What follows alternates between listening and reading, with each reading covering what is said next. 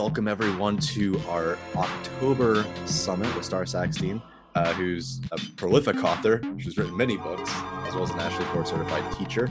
The focus is going to be on self-assessment, gradeless learning, and that connection to teacher well-being. Star and I were just talking about how the elements of progressive education that we're talking about today not only lend themselves to students being more comfortable in the classroom and doing better, but also for the teacher, it lessens stress. You have more time at home to do things.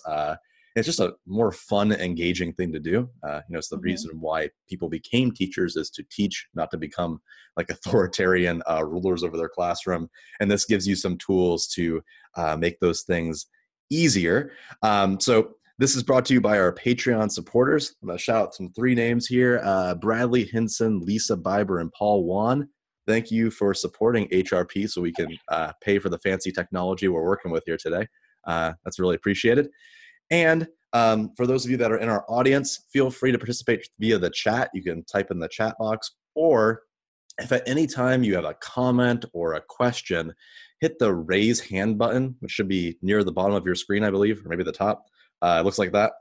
That is a key tool here. The more audience participation we have, the better this is going to be. Feel free to ask hyper-specific questions to your context, because I think that's where the real meat of these conversations lie. We can actually help you, especially Star can help you integrate these techniques into your classroom. If you're not familiar, my name's Chris McNutt. I'm a co-founder of Human Restoration Project. We host free professional development. We have a bunch of free resources on our website, and our focus is on progressive education and ensuring that we're focusing on humans in our class as opposed to just like little robots or little vessels that are just getting translated information to them. And Star, I'll let you introduce yourself. Okay, so Star Saxton. I am currently an educational consultant, speaker. I mostly consider myself an instructional coach more than anything. The format that I'm in now is like I get to go into schools and work with teams over time to bring the formative assessment process really into their spaces, helping to make the kids really the center of the learning and to help folks kind of shift their assessment practices. Before that, I was a 16-year high school English teacher. I've taught everything from 7th grade humanities to 12th grade AP Lit journalism and a bunch of newspaper classes. I was a district leader for 2 years, a director of humanities, where I got to lead a department of various different subjects and got to try that hat on for a little bit. And now I just really, it's like my crusade to help reform education as it is. And I think ultimately I will say that my career has been a success if I could help get rid of standardized testing altogether and sort of move towards a more portfolio-based reflection self-assessment system where students and their dignity are kept intact instead of running them through this really sad sort of system we've got working right now that was put in place, I guess, out of necessity, God knows how long ago at this point. So it's time for a reboot, and hopefully I could be a part of that. So awesome. Yeah, thank you so much for giving up your morning to speak with us, especially early morning for some of us here. I also love that terminology. Crusade is like right up my alley in terms of talking about the education system. I love that. So our goal is to talk for roughly an hour here, going through 4 different questions. And essentially what we're doing is we're just talking about how gradeless learning can be implemented, how self-assessment kind of caters itself to gradeless learning, and then how all of that ultimately feeds back to teacher well-being. We already have a lot of conversations, I think, about how students benefit from gradeless learning. So, talking about motivation and not demeaning students and not being judged, and just in general, actually learning more, which is very interesting, considerably more in some studies, even when it comes to traditional academics. But there is that teacher component here. So again, feel free to happily engage in chat here, folks, or raise your hand if you want to participate. But let's just jump right into the questions here with Star. So let's just start off with this first one, which is basically, I mean, you've been doing this for a while now, gradeless learning, talking about gradeless learning. You have a ton of resources and books. Could you talk about how gradeless learning then changes the teacher's role within the classroom? So, I mean, there's a bunch of different things in practice here, I think. For one, you're not going to grade everything that the kids do, and it thinks about learning on a spectrum instead. So you have this more progressive shifting, and student needs become the center of what you're doing. So even in the way you're planning your lessons, the way you're kind of making the space, all kind of goes around what kids know and can do. You want them to be setting the goals, you want them to be making the priorities, and then you're able to sort of adjust what's going on. And I know some traditional folks might kind of have in their head right away, well, what about the curriculum? There are state tests at the end of the year, there's stuff we have to get through. And what's amazing is you get through all of that stuff anyway. It's just maybe it's not the chronological approach that takes forever. If we think about things more thematically and we have things chunked in themes where kids are doing projects and they have some flexibility in what they're learning and when they're learning it, and we're just connecting everything they learn to whatever we're doing in that space. First of all, it's so much better for the teacher, because then we get to do the stuff we love most, actually work with kids one-on-one or in small groups on the specific things they need, instead of preparing lectures or PowerPoints or things like that. It's more of a workshop model. So you might have a mini lesson because you do have that content you need to teach, or you do have that skill that you know kids need to keep working on, but it's mostly a workshop. So kids are doing. You have your 5 or 6 minutes in the front, and then you're spending time individually while they're working, where you're either doing status of the class, kind of getting a gauge of where kids are, and then you're working with kids individually based on data you might have collected the day before, or you might find out while you're walking around that everybody has a misconception about what you're learning. So you could just kind of shut the class down for a second and say, all right, after taking a brief overview of what's going on, I just want to do a quick 2-minute review of what's going on, address any concerns that I hear you guys talking about in your groups. And then it really just makes the learning space a little bit more dynamic, because you can't plan for every second. You kind of need to be versatile and ready to shift based on what the kids need. So for me, I don't have ADD, but I think that, I bore really easily. And when you're in a space where you're doing the same thing that you did last year at the exact same time that you did it last year, and there's only one right answer for every single thing that you're doing, that is really boring. And if you're going to be a teacher for any long period of time, unless you're willing to change things up, stuff's going to get real boring real fast. So I think it just gives us a chance to be more creative as well. Letting kids be a part of that whole process, letting them co-create the curriculum that we're teaching, and also letting them sort of dictate where we go and how we go.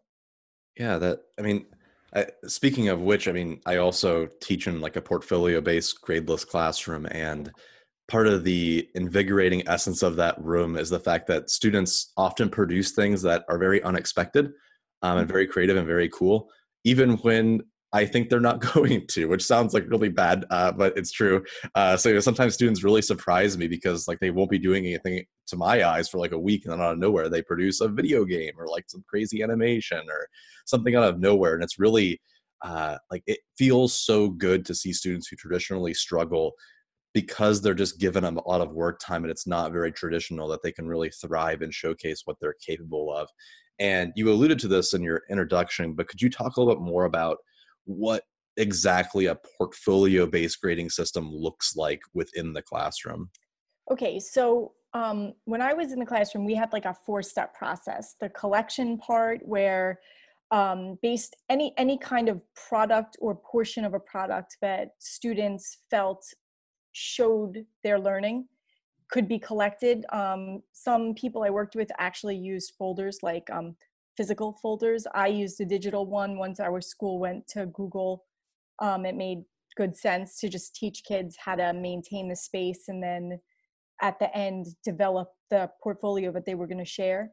The second part is then selection from the collection, because a portfolio isn't just everything I worked on all year. There actually has to be some level of thought about why they're putting something into their portfolio and how it shows their learning and what standards it shows, what they need to be cognizant of, why they're selecting what they are, and how it reflects what they're supposed to be learning, which is part number 3, reflection. Once they make those choices, really being able to get gritty with why they chose it, what it shows, what goals were set that were met, or what challenges are still in play that they feel like this was either the beginning part. Because I used to say to kids, it doesn't have to be your best work that shows up in the portfolio. It could just be stuff you're really proud of for one reason or another. And as long as you can articulate why you've selected it, that's really what matters the most. And then the last part is connection. Not only what did I learn in this space, but how does it connect to learning that I'm doing in other spaces? And trying to get them to start doing that transfer piece. Because in a perfect world, you're in a school that does portfolio and it's not just in your class. So they can actually start to draw connections between their learning in math class and science class, in English and in social studies. And I mean, in a perfect world that isn't traditional, we actually have interdisciplinary learning going on, and maybe we don't have these concrete classes that are completely separated as they generally are right now. But maybe, some kids are lucky enough to have workshop classes where these are already intermingling so that those ideas and connections are already happening. And then I think the best way to showcase learning then at that point is to have kids present on their final portfolio different parts of a year, maybe at the end of the year, and really have them speak to it. And if they don't like live in-person presentations, you could have them make a video, you can have them do a screencast, you could have them do a podcast. I've had students do it all.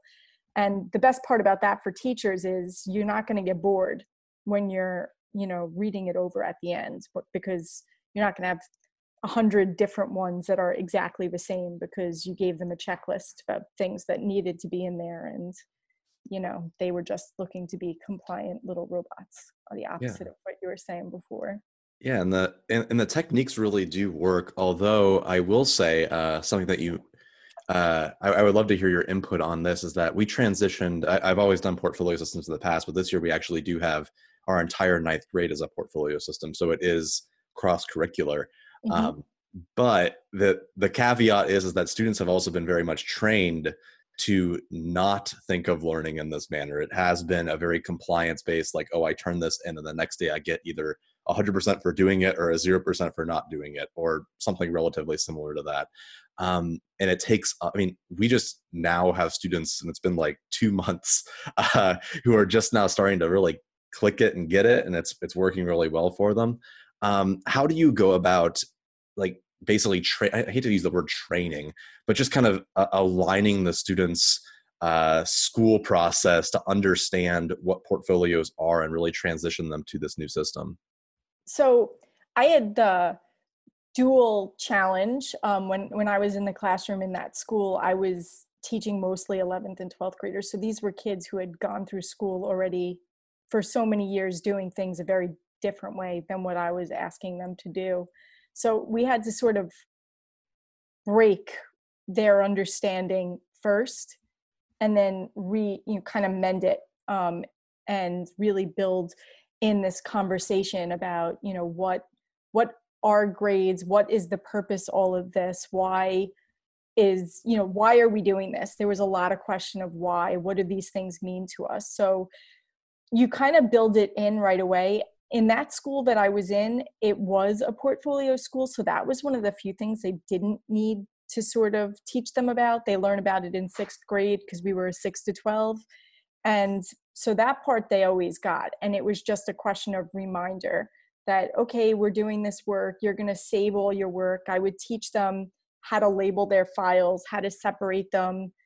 And since we were also a journalism school, technology was a really big part of what we were doing. So they knew ultimately they were going to be designing some kind of presentation, whether it was a website or, a Prezi or, some kind of movie at the end. And my smarter, more organized students were doing it all along the way, sort of taking a little piece from this and a little piece from that.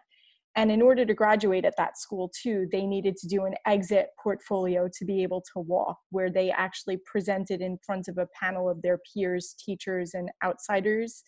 And they had to align their presentations to what they were going to be doing after school and how school kind of prepared them to do that. So that was an overarching philosophy of the school, even though grades were still present in most of the places. And when I moved to other spaces, it just became an expectation, like, all right, we're going to be doing all this work. You're going to be doing lots of revision. You're going to be spending time with these pieces. So you're not going to want to throw them away right away. You're going to want to put them in a folder somewhere, label them, keep the drafts. Don't just keep revising and revising, make copies so that you could see the progress. Because I think this is part of it as well, is making sure that students can see their own progress, not just us telling them, wow, you've grown so much. And if they could see the paragraph they started with in September and now they have a full essay by the beginning of October, and they could even see just in length and development where the changes have happened, that's a far more powerful experience for students to see their own progress than me just giving them a pat on the back and saying, I've noticed great things. It's a lot more powerful if they could see it themselves. Yeah. And it's a really scary thing too for a teacher and maybe for a student as well to jump into an alternative style of learning or a different style of assessment, because what you initially might get might not be very good because they're just not used to it. I think it's important that we just give it time to fester and give it time to really line up. That's a bell hooks thing, which is the idea of like a lot of progressive educators start progressive ideas and then they think that their class is going out of control because they're, some of that authoritarianism has been lifted and they have a tendency to double down and go back to how things used to be, instead of really embracing it and see what happens over a really long period of time, like 30, 60, 90 days, or maybe even longer for some students. Well, I mean, I also kind of want to mention, like, when I was writing Hacking Assessment, I didn't come up with the systems that were in place in that book in one school year. It took me years to figure out how to do things. And every time I did it, the same way I was asking kids to think about their own learning experiences, I was saying, like, okay, I could trim time off in this area if I do this. If I create a system to make sure that when I'm doing conferences with kids during class, that cuts down on the transition time between when kids are coming up and when they're going down, like, this more smoothly that could happen. It took me a long time to figure out, all right, so I'm going to send out a schedule ahead of class that time. And I'm also going to put their names on the board when I get into class that period so that they know who's coming before and after them. And then when they get up, they're going to cross their name off the board so the next person knows to come up without me having to say, okay, next. They just see it happening. And then it was, well, if students are absent, how can I make sure that I don't fall behind? I'm going to start using Boxer, and I'm going to start using other platforms that are going to help them interact with me in the time they're supposed to, even if they're not physically here. And all of that happened like through trial and error. And you have to be patient, like scientists or other field workers, to kind of understand that you're not going to find the right answer the first time you try. It's almost never going to be right the first time. It could be in the right direction, but you're not going to land on that like perfect answer the very first time you try things out with kids. It's going to be messy, and it's going to try your nerves because you're not going to be comfortable with how messy it is. And the kids, you got to invite the kids' feedback, and sometimes they're not going to be not as kind as you want them to be, at least. And you just got to like roll with it. You need to be as open to the feedback from them as you're expecting them to be with the feedback from you, so that there really is this understanding that this is a partnership to make this learning space really theirs, and to kind of share that together. So, I mean, anybody who hasn't done any of this yet, if you're in here hearing about this for the first time, be patient with yourself, be patient with the kids. This is likely going to be very new for everybody. So just, it's going to fail sometimes. And that doesn't mean it's failed altogether. It just means whatever you tried today needs to be reflected on and improved. Yeah. Yeah. And I think there's also something to be said too about, I know when I first started implementing these ideas, there was a conception amongst maybe other staff members or just online that if you transition to a model where students are the ones submitting things into their portfolio, that somehow you're lowering the bar, as in the work that you're getting isn't going to be as high quality. And I found, to be honest, that portfolio-based assessment makes things actually much more difficult. The stuff that you're going to get turned in likely is going to be way better because of the amount of time and because of the expectations of growth over time, as opposed to just being like, repeat what I tell you to do and then just do it. There's just so much more creativity. And as a result, I mean, creative work takes a lot of effort. It's very difficult to do. And you get some really good stuff. Again, I welcome the conversation to ask any questions so I don't just take all this time up with my own classroom's background. But I would love to hear more about the how when it comes to self-assessment. So building into the second question here, okay. How can we use self-assessment to not only change our classroom for student well-being, but also for teacher well-being? So self-assessment to me is the best way to really truly understand what a kid knows and can do. And you know what? It's not fair of us to expect that kids know how to do it automatically. It is something that needs to be taught. So I think it's really important, first of all, for teachers to model what that looks like, and then to actually teach them a process to do it so they understand the expectations. But so much of the times, particularly with secondary teachers, we only see what kids allow us to see. And there's a lot that goes on in their head that's not terribly visible. So if we're going to have a conversation about something, and I really want to understand what kids know and can do, I want them to have an opportunity to fill in the gaps that an assignment I ask them to do might not have given them a chance to show. And this goes too for people who are still giving tests. If I design a test and leave out a whole bunch of material because you have to choose what goes in and what comes out, what if kids have a really large knowledge base on the area that I didn't choose as important for that particular day, but they have a knowledge base that they could then share with me after the fact that gives me an opportunity to know that they took in way more than this assessment said they did. And Chris, you had mentioned just a second ago about how creativity is a harder situation. Anytime that you ask a student to do a synthesis project or a collaborative project, there are multi-tiers of what's going on. They have to first understand the lower level stuff, the comprehension stuff. Then they need to be able to apply it, and then they need to turn it into something new. So if we're asking them to do that much with the content that we're working with on a regular basis, and then they're sharing that knowledge with their classmates and peers through the different systems we set up in our spaces, then there are multiple opportunities for kids to learn things that aren't just coming from us or from textbooks, or it's learning from the doing and then learning from each other's doing. And the self-assessment piece is then this opportunity for kids to talk about, what did I think I was supposed to do on this assignment? And that's particularly important because if we think we gave good directions on how things are supposed to be done, but they weren't as clear as we thought they were, and that happened to me a lot in the beginning.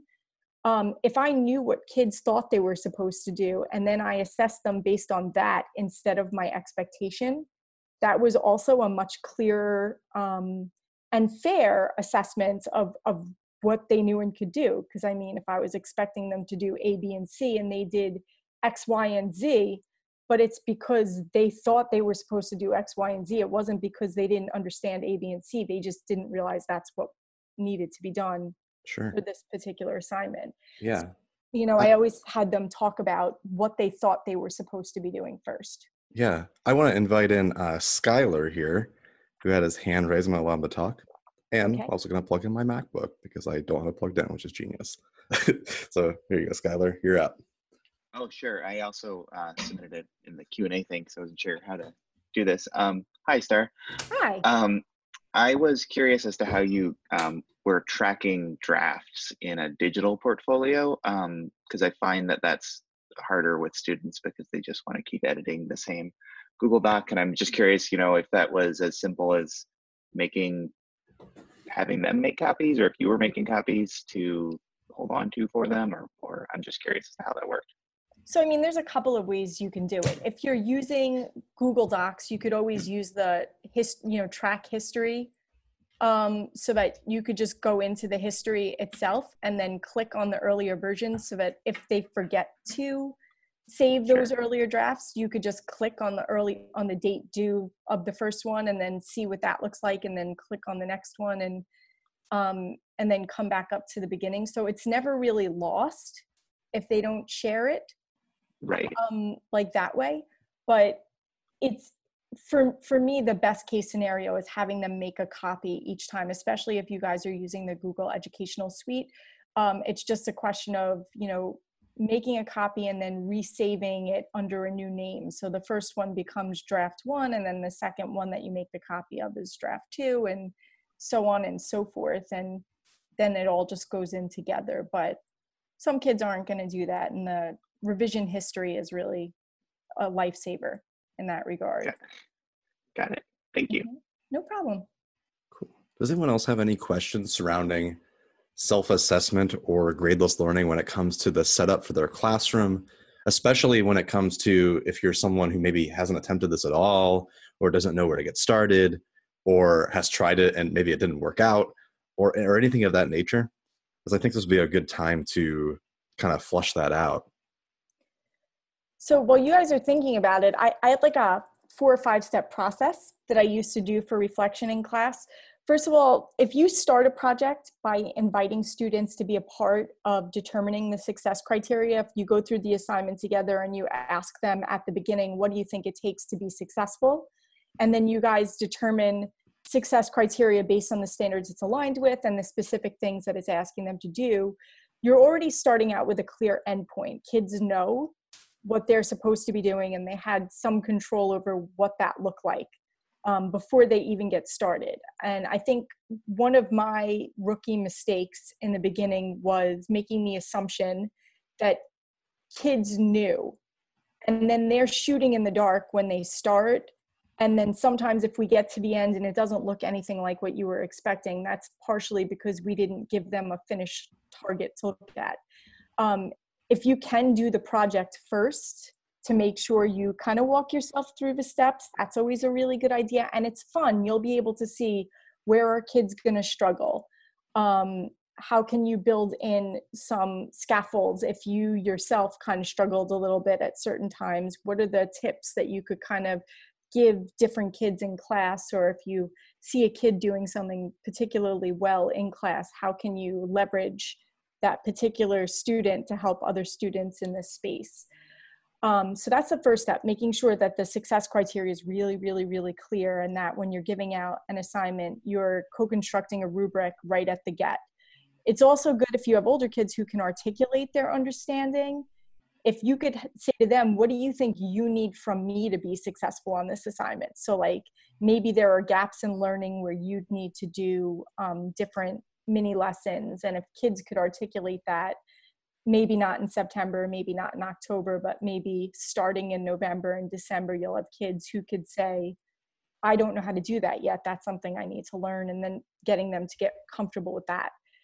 The next part is making sure on the reflection on the other end that they could talk to what they were supposed to do, that they could talk about their process for doing the projects. How did they go about doing it? What does the learning look like there?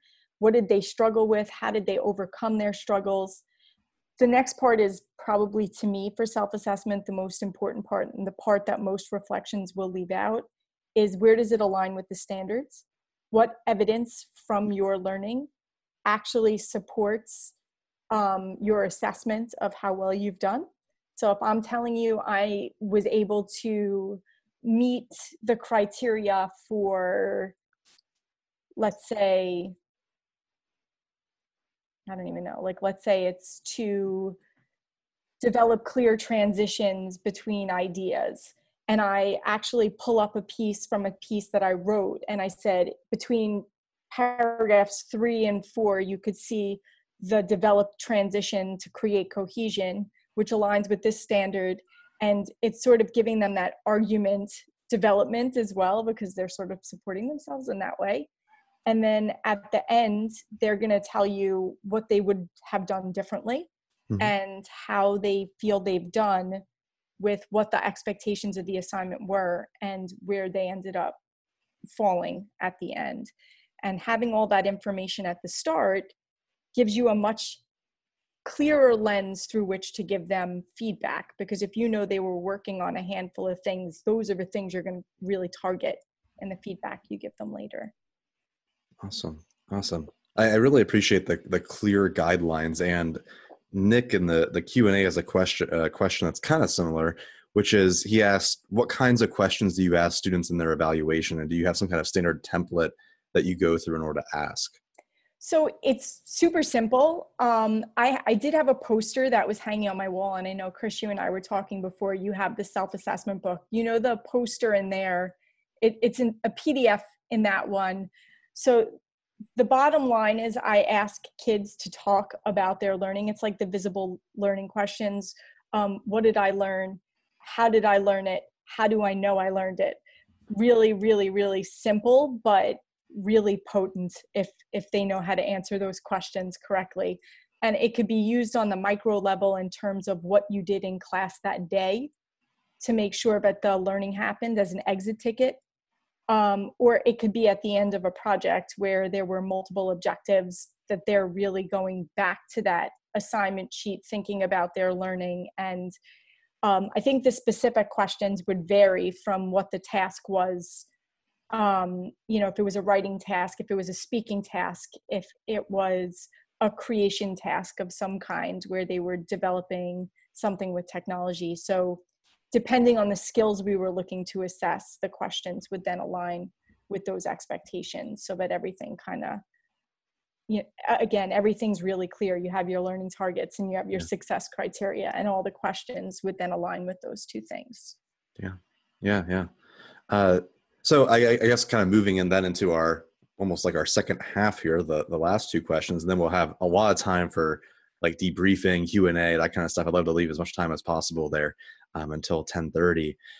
So we've kind of already alluded to this and we've already hinted at it, but how does all of this then build into student agency, voice and choice, et cetera? But then particularly when it comes to student voice and agency, when it comes to self-assessment, when it comes to gradeless learning, how does all that contribute to teacher well-being and teacher work-life balance? As in, how has all of this changed your own relationship with the school and how much time you're spending at school and all that kind of stuff? Okay, so this is twofold, and you could go to either end of the spectrum. You're not going to spend as much time planning per se. Like when you're first writing a project, that might take a little bit of time. But I know that with the seniors I was working with, I actually started including them in project design as well, where I would give them the objectives and they would come up with projects. Like, what do you kind of want to do? And with older learners, I think you can really do that. Kind of say, these are the things we need to get through. Here are your choices. What do you think? And more likely than not, they're going to come up with stuff that you never even imagined possible. And that is really awesome when that happens. And I am thinking in one project in particular with Hamlet, which I had taught for years and years a certain way. And I kind of handed it off to all the kids and they were in groups. I said, this is my traditional unit. You have carte blanche to do whatever you want with it. Come up what you think would be the best. And then as a class, we'll vote on the group that came up with the best idea. And then I'll work with that group to develop the actual project and what the success criteria will be and what it will look like. And what the students came up with is brilliant. They made these movies psychoanalyzing individual characters. So they had to first do research on the text to find out about their character. And then they had to do research on psychological issues based on what they learned from the text. Like, for example, Gertrude, or with her narcissistic tendencies. So then they had to look up, what it meant to be a narcissist and make sure that they could kind of align the text with the diagnosis. And then they had to create a movie about how they cured her.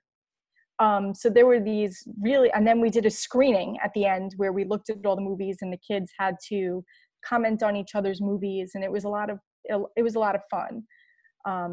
Other projects we did were crazy satire movies where kids were making musicals, and I don't know, we had a lot of fun in class, needless to say. So, I mean, how did that help my balance and my interest in what was going on? I was not bringing home 150 10-page typed papers that I needed to grade, which were generally miserable to look at in the early days, just not terribly well written, not terribly interesting. And I'll take credit for why they were terrible too. I'm sure I wasn't doing such an awesome job teaching them how to do that, to make it really interesting in the beginning. So there's that. I enjoyed the projects when they came in, and I didn't have to watch them alone. I could invite my son or my significant other to be a part of, that experience of what was going on. Also, in terms of work-life balance on the other side, technology could really be something that makes a balance more challenging than anything. I mean, you might not be planning as much, but my students knew at least 5 different ways to get in touch with me. If I didn't answer an email, I could get a direct message on Twitter, or they could reach me on Voxer, or they could text me, or they could do whatever, because my newspaper kids in particular had my cell phone number. If we were at deadline and something came up and they needed to get me immediately, they always kind of had my phone number too. So learning when to say, I'm not going to pick up the phone, or I'm not going to answer that email, or I'm not going to answer, I'm not going to go into this to give more feedback. That took me a little bit of time, because I felt like if kids were working into the night and they wanted feedback, I wanted to be as responsive as I could be without it being intrusive. Yeah. For me, it transitioned a lot of the work into being more front loading. Mm-hmm. As kind of you said there with projects, there's a lot of work at the beginning to make sure that everything's organized and that the project's a cool idea and that you have something to present to students, so that there's at least a starting point. So when you're co-authoring your work, it isn't just like, I have no idea what we're going to do, and it's just going to be whatever. Because I found that to be very overwhelming when we did it that way. So there's at least an idea going in. But then after that, for me, I find myself working a lot more one-on-one with students at school, which, I mean, it's a lot more work than what I was doing. It's a lot harder to work one-on-one with students and give a lot of feedback than it is to address all of them and go through like some kind of standardized curriculum with them. Because even though there's a lot of planning involved in that, there's not a lot of unique circumstances. It's just kind of like, we're doing this and that's what it's going to be 7-8 times in a row, as opposed to being, you're meeting with 40 kids and they all have different circumstances. They all have different things to do. So it really just shifts kind of where the work lies and how much there is. So building into our final question here, so we have some time for Q&A. Do you have any other ideas for boosting teacher well-being beyond just a portfolio system or beyond just planning a project?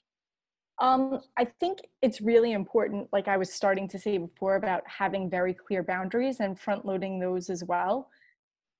Like an office hours kind of idea, whether you're giving kids a specific window of time you'll be available, even if it's not physical office hours at school. Like, I will be answering your questions if you reach out to me between 3 and 5, but after 5 is dinner time at home, and I am not going to be, like, just being very clear about your own parameters for helping kids. And obviously there'll be emergencies that might come up from time to time that you can address quickly. But I think it's really important that parents and students understand that you are not a 24-hour business open for servicing their individual child's, their children's needs all the time. And people, because I learned the hard way that when you do that, there becomes an expectation that you're going to do it all the time, and then it becomes exhausting, and then you don't want to do it at all. And so if you could be really clear on the front that these are my available times, when we're coming close to the end of a project, I might open up another window of time. These are the ways you can reach me that I will reach back. We tried doing extra help on Twitter one year where we had an hour with the class hashtag that we were using, where other kids could jump on and share resources, and different people who may have seen it cycling through. Other teachers were really helpful too. I wasn't the only person who needed to be answering certain questions. So having a class hashtag so that kids could use each other as resources, and building that into what's going on in class so that you're not the only resource. You really want to give kids the tools and empower them to be the owners of their learning, so that takes the onus off of you as the only person in the space who has the authority to give that information out. So like if you're using Google Classroom, for example, which I didn't use because it wasn't out yet when I was doing most of this, it was just starting to be. When you're using Google Classroom, you could just post resources. If a bunch of kids are asking you, up it goes for everybody, and then it's there and you don't have to worry about it. And then they could carry on their conversation in the Google Classroom if you're not going to use a class hashtag on Twitter or somewhere else. Yeah. I mean, there's a systemic component there as well, which is like thinking about how much homework is being assigned, if any at all, or how much we're expecting students to do outside the classroom. Because if we're not assigning homework and we're giving ample amounts of time at school to work on things, and we're not really expecting at least most of the time for students to be doing things at home, then it kind of lends itself to thinking, well, then there should be more boundaries between a student needing extra help after school. I'm not saying that teachers shouldn't help people after school at all. But if you're assigning a ton of homework every single day, of course, you're going to expect that there's going to be more students asking questions long into the night as they're working on your stuff. So the way that you're designing and developing your classroom's norms also are going to lend itself to how that communication unfolds and how it takes place. I would recommend not, like if you're going to be doing project-based learning as the main mode of what's going on in your space, additional homework is not going to be necessary. If they're really buying into the projects that you're doing, they're going to want to take it home and do work and work with their groups, because you only have a limited of time that you have during the class period. And I opened my classroom up for lunch times. Like kids were always in my classroom, either working on their blogs, working in groups if they couldn't meet at other times outside of school. Like I made my space available. I'm an early riser, so I would get to school early. They could come to school early, but in the afternoons, I knew I couldn't stick around because I had a young child I had to pick up. So it was sort of like knowing your schedule and then sort of finding ways to make it work for them. And then again, setting those boundaries in certain spaces. Training the kids to also help each other is a big part of it. That's another thing that we can't assume they know how to do. We actually need to teach them to do it. Yeah. I'm with you. That takes a very long time. And I learned in my own practice, you have to be very explicit about the fact that you're trying to teach it as well.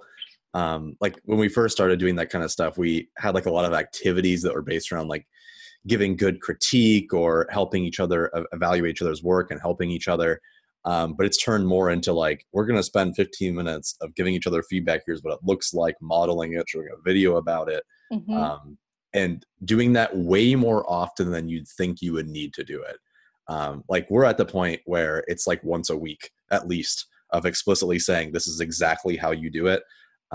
That's something that I've always struggled with personally, which is repeating things over and over again, because I'm used to talking about it all the time. So I just assume that everybody knows that if we do this once, then it's like, okay, it's what you should be doing. But it's not like that, especially when you're 13, 14, 15 years old. You need a lot of repetition in order to really understand what it is that the teacher's looking for, and what it is that we're trying to promote kids to do. So I have a quick hack that you could do over time. You could have kids create a library of videos that you keep on your website of these different things that you're repeating over and over and over and over again, so that it's kid voice in this one area. Hey, you want to know how to give feedback on Socratic seminar questions, or you want to give feedback on somebody's project.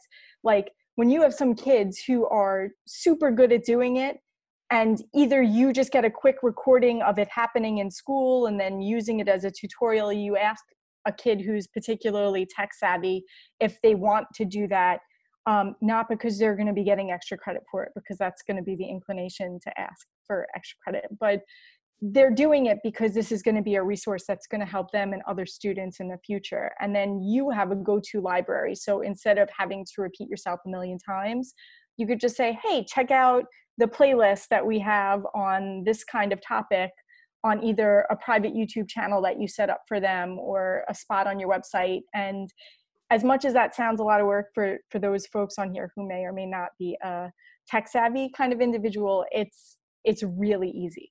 And once you set it up kind of on the front end, adding stuff to it is super easy too, especially if you're only adding one or two things at a time. So that's a quick fix for having some resources that you develop over time. And then, 3 or 4 years in, you actually have a robust library of kid generated work. Yeah. Yeah, that's a fantastic point. I'm with you 100% on that. And I think that with our remaining time here of like 15 minutes or so, I encourage anyone to ask any specific questions that they have surrounding how to do any of these things while you're typing a response or raising your hand or whatever it is that you want to do. I just want to share a quick story about this. It's super relevant because it happened like the last week, and why I love this stuff so much. Which is I have 2 learners in my class who.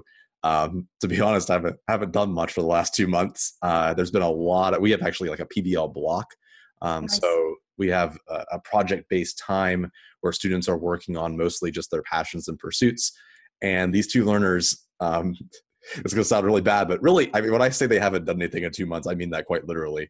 There really hasn't been much there. And as Kathy's kind of alluding to into the chat about that fear or the ego of the teacher, like there's that part of me that's just like, I just want to tell them like, you're going to do this and here's what it is. And you're just going to repeat this because this is what I'm telling you to do. And this isn't appropriate for what you're doing right now. And it's just been a lot of conversations about like, what do you want to do? Do you enjoy doing this kind of thing? Probably every other day for literally 60 days. And as of the last week, we finally figured out that these students really like to make video games. They really like playing video games. And we introduced them to a project that we actually did last year surrounding video games. It meets pretty much standards across the board. It's like writing, reading, research, all sorts of different kinds of things. And we gave them the software, and it's gotten to the point now where these students are working on this game so much that they were staying after school for an hour every single day and just like hyper focused on it. And these were students that were labeled by other teachers as being like low or being lazy or just like not good students. And it's amazing once we built that relationship and we made that connection, like how much is getting done and how quickly it's getting done, to the point where they're working on it so much that they're actually surpassing what some people have done over 2 months just because of how focused they are and they're using their time wisely. So again, I just want to reiterate the fact that it takes a lot of time. And you can't give up on it. I mean, it's taken some people in my room more than a year, like beyond my actual classroom to get to that point.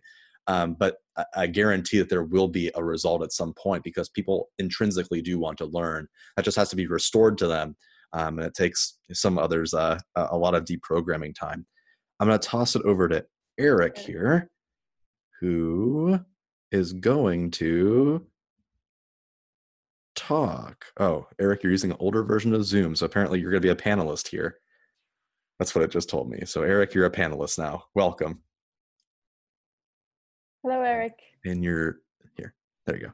Hello, Eric. Hey, how's it going, guys? Good. How are you? Good. So I'm an AP Lit teacher. I have 3 sections of AP Lit. And as much as I try not to focus on the AP exam, there is that multiple choice component of the AP exam. I know you said earlier you taught AP Lit and that you threw out tests. Do you have any suggestions or ideas for someone in my position who I'm trying to prepare kids for the AP exam?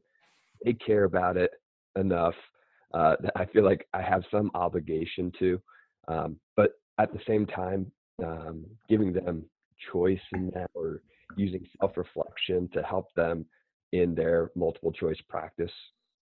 Okay, so I have a couple of suggestions. For one, don't use class time for it.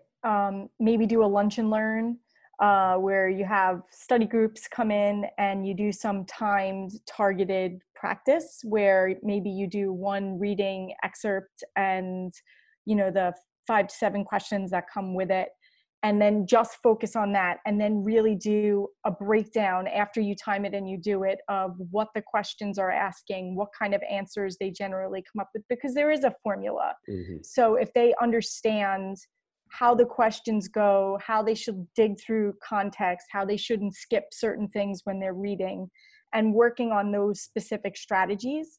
And let's say you do like maybe 1 lunch and learn or 2 lunch and learns a month up until like February. And then come February, when you're getting closer to the exam in May, maybe you start offering 1 weekly, and then maybe the week before every single day. And then kids who want to come every day can, and kids who don't have to. And you can also set it up where you're asking them to write questions for each other based on the same text, so that they're going to understand the structure of the questions, and they also become better question askers of themselves. Personally, I think, and I'm sorry if I offend anyone in here, I think it's a shitty test. And most of the time, as somebody with a degree in English, I never once took a multiple choice test on any kind of literature in my entire degree and my master's degree or my other, the multiple choice test is just a really crappy way to assess literature understanding. So College Board folks, if you're listening out there, maybe it's time to, I petitioned them for 2 years to accept my students' research papers as a legitimate alternative to their crappy test. Yeah. But I was like, we'll pay for it. We'll pay for readers.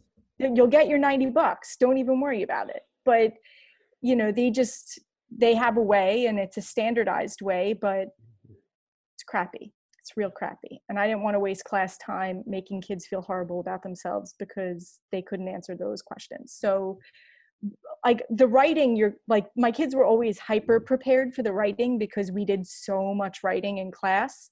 Right. But those questions, like I said, just short timed lunch and learn situations where they understand the questions, how they could tackle what's actually being asked, giving them strategies for going back to the text with highlighters, making sure they understand the trick parts of what's going on in there, and then asking them to write their own the same way so that they've really dissected it in a way that's going to make them feel really confident when they're in there. Thank you. You're welcome. That's a really good point as well, is that what's really interesting to note is that, I mean, there's a reason why upper middle class to wealthy students who go to like SAT camps or ACT camps, and out of nowhere they do amazingly well on tests, even though they might have not actually learned the information that's being tested. Something that actually helped me, and I hate doing this because it's so anti the things that I believe in, but I actually went to one of those SAT like after school sessions just to see what they do. And right before we take those kind of tests, we just go over the exact same methods. And we did see test scores go up. So even though we don't necessarily care about the test scores, there is still that underlying threat of, you do bad on the test, then, you know, someone's going to come after you. And something that's really helped us a lot to realize is that it's not even necessarily even about the content. It's about just understanding how to answer a question. Yep. And for me, with those exams, like I'm like a writing nerd. Like I enjoyed these things in such a way that it's so upsetting to me that they get bastardized by these tests in a way that they take the most obscure excerpt, especially with the AP Lit exam. They take the most obscure excerpt from some 17th or 18th century British text that is already completely inaccessible to most people, even if they had the entire context. And then they ask these really hyper obscure questions that even really smart people who have studied literature for a long time could potentially get wrong. So I really struggle with the idea of having right and wrong answers when it pertains to literature. because we want to go deeper than just content comprehension kind of questions. And if we're going to be going with inferential questions, then the kinds of answers that you could put into a multiple choice question to me are just limiting. And that's not the way we want readers to read. We want them to be able to feel and understand a full spectrum of certain things when they behave as good readers. So again, College Board, rethink your process. Yeah. I mean, the revolutionary side of me wants to say, because we do this as well, as sending home a lot of literature around test time about just the poor nature of how tests are designed, not to like soften the blow per se, but just to ensure that, students who really get a lot of anxiety, or parents who get a lot of anxiety about their students getting low scores, don't freak out if they get low scores. And that at the end of the day, it doesn't really matter too much. A lot of our work has been in just showing that if you want to go to college, you're going to get into college. Mm-hmm. Yes, you might not get into Yale or Harvard, but most state schools take almost 100% of students, and they don't care about your ACT or SAT score. There's some way that you're going to get in there because, frankly, the college wants your money. A lot of schools, too, don't do that anymore. Like Dartmouth threw out the SATs as a part of their process a long time ago, as well as a lot of other Ivies have done so. And I think along the lines of the gradeless classroom, like to tie this all back to that, one of the major reasons most teachers come to me and say, I can't do this because kids want to go to college, and what about the transcripts? The bottom line is homeschool kids there are more kids homeschooled now than there ever have been before. And those students go to college without transcripts. I don't want to burst anybody's bubble here, but they're going without the same curriculum your kids are learning in school, and they're going without a regular traditional high school transcript. So it can happen. What needs to happen is that those barriers that are keeping more kids out need to be lowered for every kid. So there's a real equity challenge here too, in a lot of ways. And what we really want to do is give every child, because we've all been to college on this summit right now. We've all been there. And college is largely what you put into it.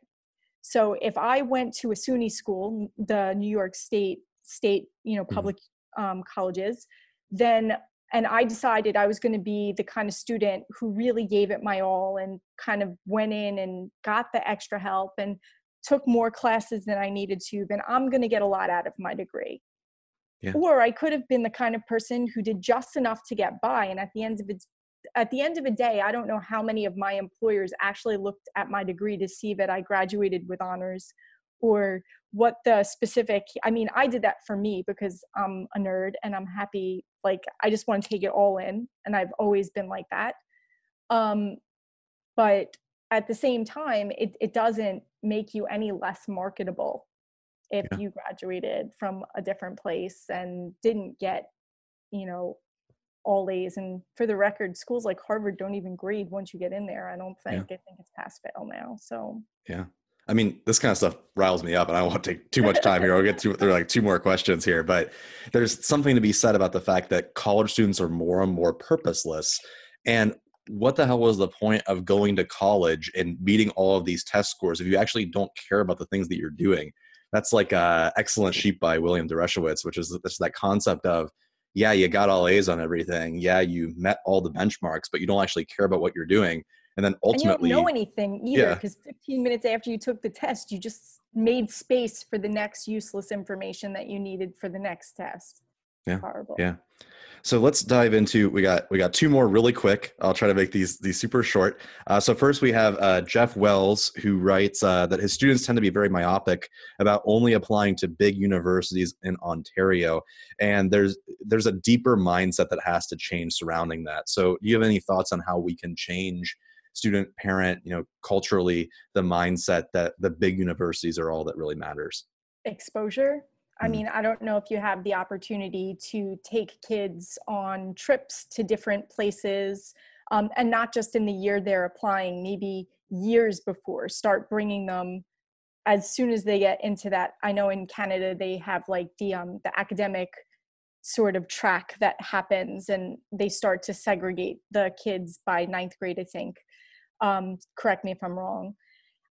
So, at that point, I would start exposing them, making it a point to bring them to symposiums on college campuses that they have, let them take college visits, talk to college students, visit with college advisors. If you can't get them to those other places, bring guest speakers in from those colleges to talk about them and give presentations on it, so that they have the opportunity to have that exposure and a little bit more understanding about the differences and what the benefits might be to be in a smaller space and having that more individualized sort of attention than they'd get in one of those larger institutions. Yeah, and just the choice that's out there. Like, I wish I would have known then what I know now about schools, and that fact that there are all these schools pretty much everywhere that have really cool progressive settings that are just way more focused on things that you want to do as opposed to what they want to do. And typically that isn't the large state school. No offense to OSU, but my undergrad was really boring. I mean, all I ever did was just go to lectures and answer questions. But if I would have gone an hour west to like Antioch, anyone's familiar with Antioch, that's a hyper progressive school. But all they do is just go on trips and they talk about stuff, and they have everything's hands on. And it's all gradeless. Just how much different that experience would have been for roughly the same amount of money once you factor in the fact that private schools tend to give more scholarships, especially for those that have portfolios. A lot of progressive schools grade based on portfolios or assess based on portfolios. So lastly here, to wrap things up, one more thing, which is from Nick Covington. So Nick, you're on. Okay. Nick. Hey, how's it going, Star? It's going great. Thanks. Great. So I was just thinking about this earlier in the chat. We were talking about, we were talking about AP testing, and Eric brought up that question. I thought your response was great. And maybe it hasn't been a topic that has come up so far, but I've really seen it in my own gradeless practice. But how would you maybe characterize that issue of student anxiety, right? And kind of their anxiety about school, their anxiety about maybe AP testing and those kinds of things. Because I know I could speak to that on my end. I've talked to Chris about that too. But how would you characterize students' attitudes, and like what have you seen happen to anxiety in your classroom since you've made these changes? Thank you. So that when you're working with kids who are in that honors track, AP kids, you're dealing with the most anxious, and their grades matter so much to them. So for me in my school, I spent a lot of time breaking that expectation that an A is what defines them as a learner. It was more about their experience, more about that deep understanding. And I had a lot of super anxious kids. And to be honest with you, I have a son who's in ninth grade who is also very anxious and a high achiever. And he goes to a very traditional school. I'm not sure if you guys saw my most recent rant on Twitter over what is going on in my son's school, and me being a parent about, it's so hard for me to sit on my dissatisfaction of how they are educating my child that I can afford to send him to a private school that does it. I feel like progressive schools shouldn't only be private schools that cost $30,000 a year extra so that your kid could get exactly what they need. And my son's been anxious probably since the 4th grade. They start testing in New York in 3rd grade. So there's no small correlation there that his anxiety about learning happened a year after he started taking the tests. And there was such a huge push for him to be filling out packets, and he did well on all of them. He was rating 4s on all of them, but by 5th grade, we stopped making him take it because the amount of pushback we were getting at home was just miserable. And I think that when you take away grades and you take away competition in the classroom and you make it a collaborative, cooperative effort, that anxiety drastically decreases, especially when you remind kids that doing that deep level work is far more engaging and it works better. So at the end of the day, if we have to put a grade on the report card, they're going to be contributing to that conversation. And as long as they are doing the learning every single day, they don't have to worry about the work on the back end. And in terms of the AP exams, I kind of always had conversations with my students about how these exams, kind of what you were saying before, Chris, like to soften the blow, but these exams don't define their intelligence in any way, shape, or form. Teachers aren't writing those tests. Outsider parties who have determined what's important are, and they don't always share that information with us. And if it was all about getting a 5 on the AP exam, we'd do nothing fun in this class all year long, because all you would be doing is reading, you know, the worst excerpts of Jonathan Swift, and you would be answering questions about syntax that nobody cares about, ever. Even if you love Jonathan Swift, and I do, but you know, it never seems to do it justice. So I think we have to think about the social emotional aspect of everything that we do, and taking the grades out of the equation, I think really does treat kids with dignity, and it creates an opportunity for kids to really feel like we value their voice and not just what they're going to get as a defining point, if that makes any sense. Well, yeah, for sure. I mean, at the end of the day, if you're killing the student's motivation to learn, it doesn't matter what you're covering. You could be covering whatever you want, but if they're not motivated, then none of that is going to get communicated regardless. So the focus should be on motivation and interest first, content second. The content will automatically come if a student's motivated and interested in it. So it all just adds up. So, Star, thank you again for joining us, giving up your time. I think this has been really beneficial. I've enjoyed the conversation. If anyone wants to send a message, HRP is always open to messages via Twitter or wherever you can find us on our website. And I think this has gone really well. A recording will be made available on our YouTube page here in a bit, as well as via our podcast, which links will go up across all of our different social media pages. And feel free to ask any follow-up questions as you see fit. So yeah, thanks again. Yeah, thanks. And if you guys ever have questions for me, or you're starting this crazy process and you haven't checked out Hacking Assessment, there's lots of free stuff on my blog. If you don't want to buy a book, that's totally cool too. And I'm always open, like if you ask me a question on Twitter, I'm pretty good about getting back to folks. So just reach out. Cool. Awesome, folks. Thanks again for joining us, and we'll talk again soon.